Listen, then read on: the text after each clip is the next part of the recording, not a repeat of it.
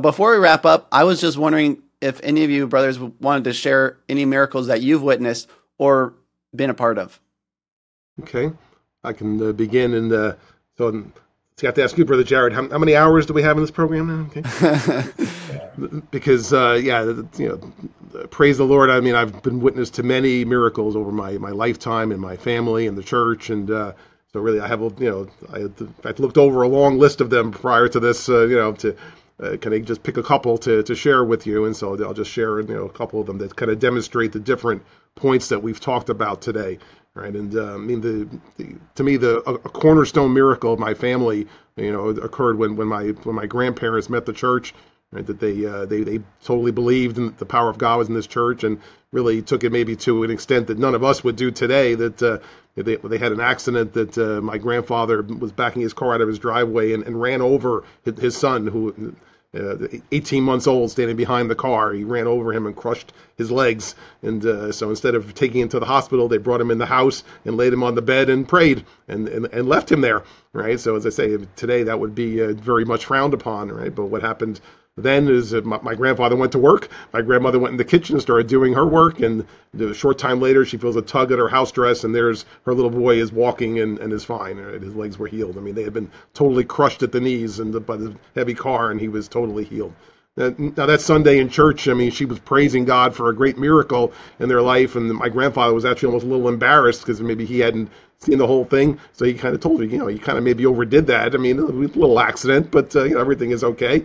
Well, see, that night, as he tells the story, I mean, he was laying in bed and he heard a tapping at his window. I guess he had a first floor bedroom, and he went over to the window and opened the window, and there standing outside the window was a man, basically an angel, but it was a man holding two shopping bags, and in one bag was the baby's legs, and the other bag was the rest of the baby, and said, "But for the grace of God, this would be your son."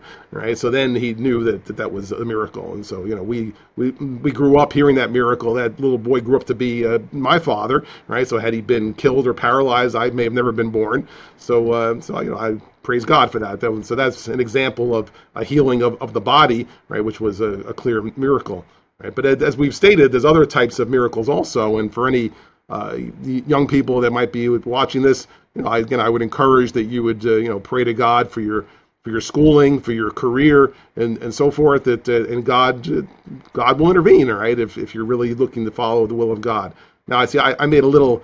I'll say it might have seemed like a little mistake, or shortly after I joined the church, where I was so interested in the Book of Mormon. Right? I never read it really at that point. I read it cover to cover, and so as I was reading the Book of Mormon, what I was not reading was my college textbook. Right, so that I came up to the midterm for my political science was the topic, and was the course. And so I figured I would just, study the night before and cram. And so I take out the textbook the night before and realize that the test is going to cover 400 pages of material, which I had not read. So I said, well, this is not happening. And so as I prayed, and I kind of apologized to God for being lax in this. And again, I don't recommend anybody do the same, all right? But I asked God to help me with this test, and I put the book on the table, and it fell open to a page, and I read one page about something called John Locke's theory, and I said, okay, well, I understand one page anyway out of 400, and so I closed the book and went to bed. And the next day, as you might surmise, right, the test was a choice of a few essays, and the number one essay was explain John Locke's theory, right? And so there it was. So I passed the test. Now, as I said, I don't recommend that as a way of studying. That I believe that you should study and prepare. But in that case, I felt like it was for a good reason, because I was so interested in the Book of Mormon that I believe God helped me. Right? So I certainly count that as a miracle. Right? But we also say that. That receiving a message from God is a miracle. I was driving to work one day, and I was exiting from a highway, and I was about to turn left onto a busy street, and I look up the hill, and here's a big Mack truck is barreling down the hill. Now, again, being a young guy, I can make this with no problem. I can quick turn left, get across, and head up the hill.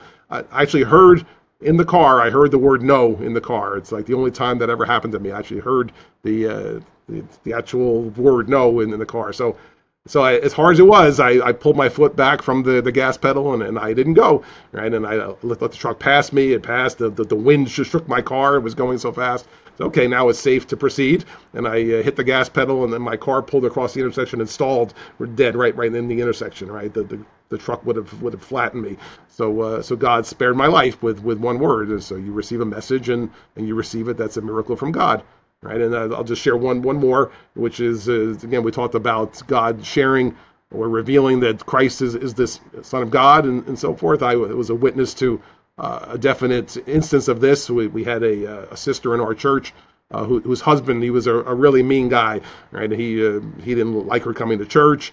Sometimes he wouldn't give her gas money to go to church. They lived an hour and a half away, and so he just, as the years passed, she was getting more and more fed up with him, and finally she told him she was going to go visit her parents in some other state for a week, and it was 2 weeks, it was 3 weeks, it was a month, and it became clear that she wasn't coming back. So this man decided that I was the answer to getting her back. So he called me and said, I was away on a missionary trip, but he left a message and said, I want you to call my wife and tell her that it's her duty to come back to me, right? And so needless to say, I wasn't home, so I didn't respond, and he left a couple of messages. The last of which was, well, since you're not answering my calls or calling me back, I'm going to come up to the Levittown church building this Sunday, and I'll see you in the parking lot.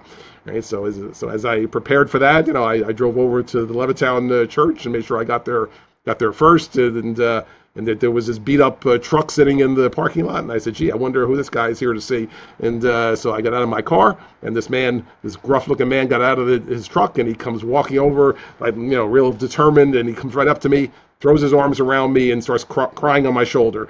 Right now, I mean, of all the things I thought might have happened that day, that was the last that I would have thought would have happened. And when he composed himself, he said, I had very bad thoughts of what I was going to do here today and through the week. He says, last night I had a dream, and God told me that I was wrong. God told me I needed to be a better husband and be a better man and to change my life. And I believe that this is where I can learn how to do that. And that's exactly what happened. He came into church that day. He attended for a while, asked for his baptism. He was baptized. He and his wife were reconciled, right? And he was a changed man. He was a humble, kind man. And so I witnessed that was a great miracle that I witnessed, right? The total changing of a man. And a couple of years later, he got cancer and he passed away.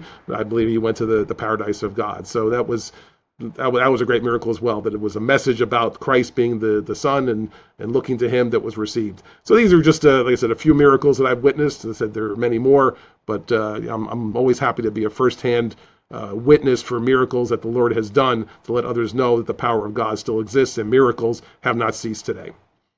Well, I can add a few of those examples as well. Enjoyed the examples that Brother Jerry gave, and many of them are similar in the situations that we face. Sometimes it's affliction, sometimes it's at school, sometimes it's at work, when we're driving our cars, but the Lord intervenes oftentimes. And, I can think of a few occasions where I was sitting at a red light, Brother Jerry, just like you, and the light turned green, and I didn't go.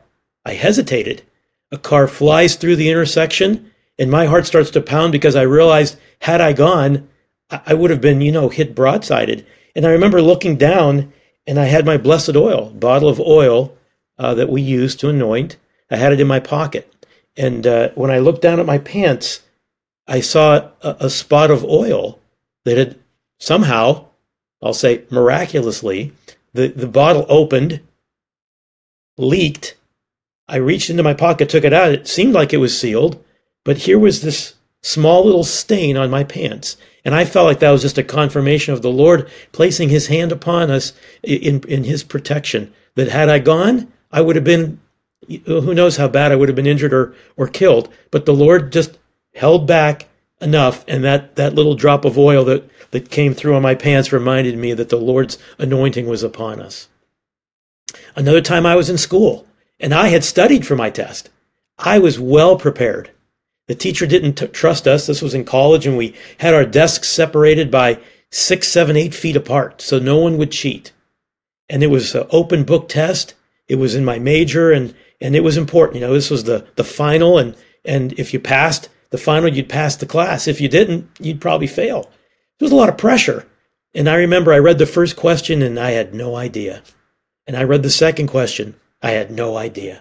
And I had prepared for this test, and I had studied, and I went to class. I did all my homework. I was ready.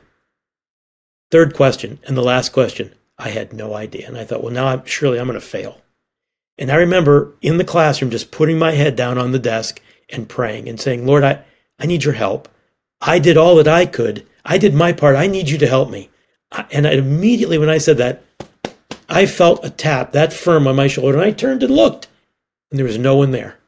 Again, the desks were far apart, and I just felt immediately that was the Lord, whether it was an angel, whether it was the Lord tapping me on the shoulder, and I felt strength. I went back, and I answered every question as best I could. I stayed after class. I wanted to see if I passed, and I did. Thank God. The Lord opened my mind to that which I had studied, because, again, I looked to him. I did all that I could. He came through. I felt like that was miraculous, because I was sure I was going to fail. I had no idea how to approach those questions. Another time when I was on a mission trip in Africa, sat through an entire meeting, and one woman just sat there in what I would say was just a stupor.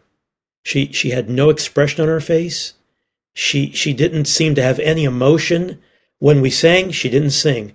When we would pray, she didn't even bow her head. She just sat there. And the brothers had planned on a few baptisms that day of individuals who had already asked for a baptism. And when it came time, she stood in the line with those who were going to get baptized. And I remember going to the brothers saying, this woman is repenting? I saw nothing. I mean, not just that we have to have emotion, but no interaction, no expression of anything. And the brothers, they kind of gave me the trust us. Well, they asked her at the water shore if she repented of her sins. She said yes. You promised to serve God all the days of your life. Yes. She went to the water, and she stood there in the water, again, expressionless. And I thought, this is very strange. The brother baptized her, put her under. When she came up out of the water, she had a smile on her face. She was so happy. It was like night and day. And later when I talked with the brothers, I said, help me understand what transpired here. They said, Brother Frank, this woman has struggled with evil spirits her entire life. She has struggled with these almost like emotionless conditions in her body where she just is like a statue. She just has no response. She's just, almost not even, barely interactive. And finally, when she built the courage and the strength and the faith to want to get into that line, we knew it was her way of seeking the Lord. And ever since then, ever since she came out of that water, those evil spirits have been cast out of her. She's never been troubled again. And we went back to the church. She was singing. She was smiling, hugging everyone, just hugging her children. And she became literally a new person.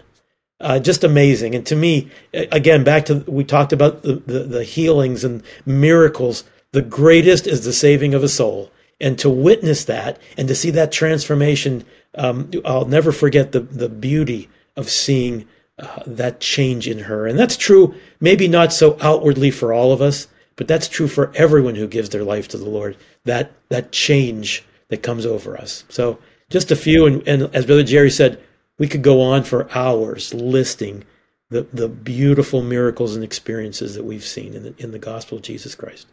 It certainly is cause for reminiscence to listen to my brothers tell of the miracles that they've have been part of their lives or they witnessed, and I could probably try to match the type of each of them because they're so replete. And I've heard many testimonies of the afflicted ones that have had, let's say, a cancerous tumor, come to the church, you've been anointed, go back to the doctor, and the doctor had no way to explain why that tumor was gone. That's been commonplace to hear that type of a testimony.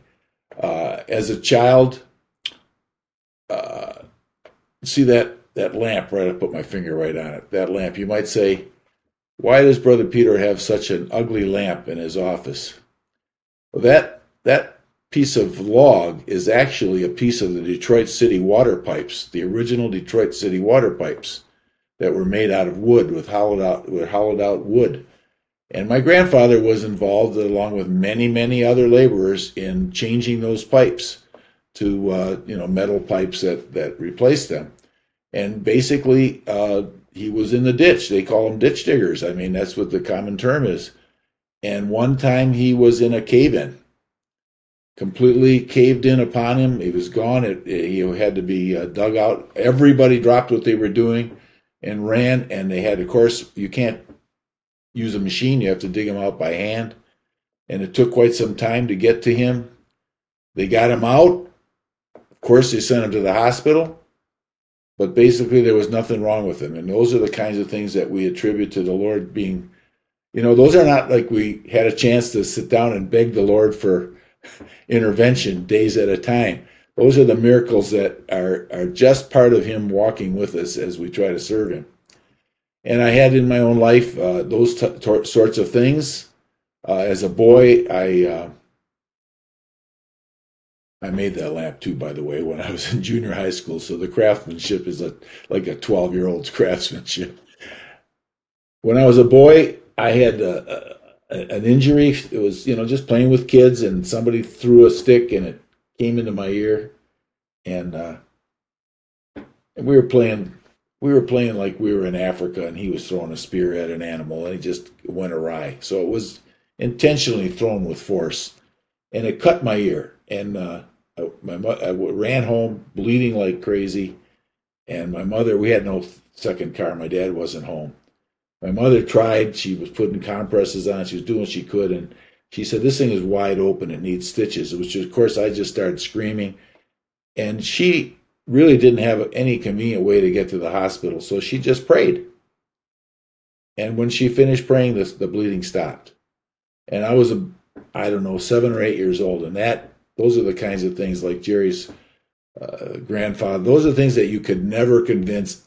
No way could you convince Brother Jerry's father that there's no such thing in miracles in modern times. And I feel the same way. And after you have those things happen in your life, you can hear all the rationales and science that you want, or whatever you want to use to dissuade. It won't work. We just believe in the power of God. And I, along with my brothers, I could go on and on. I think Jerry said, how many hours do we have? We could go on and on, testifying of the power of God manifest in miracles in modern times.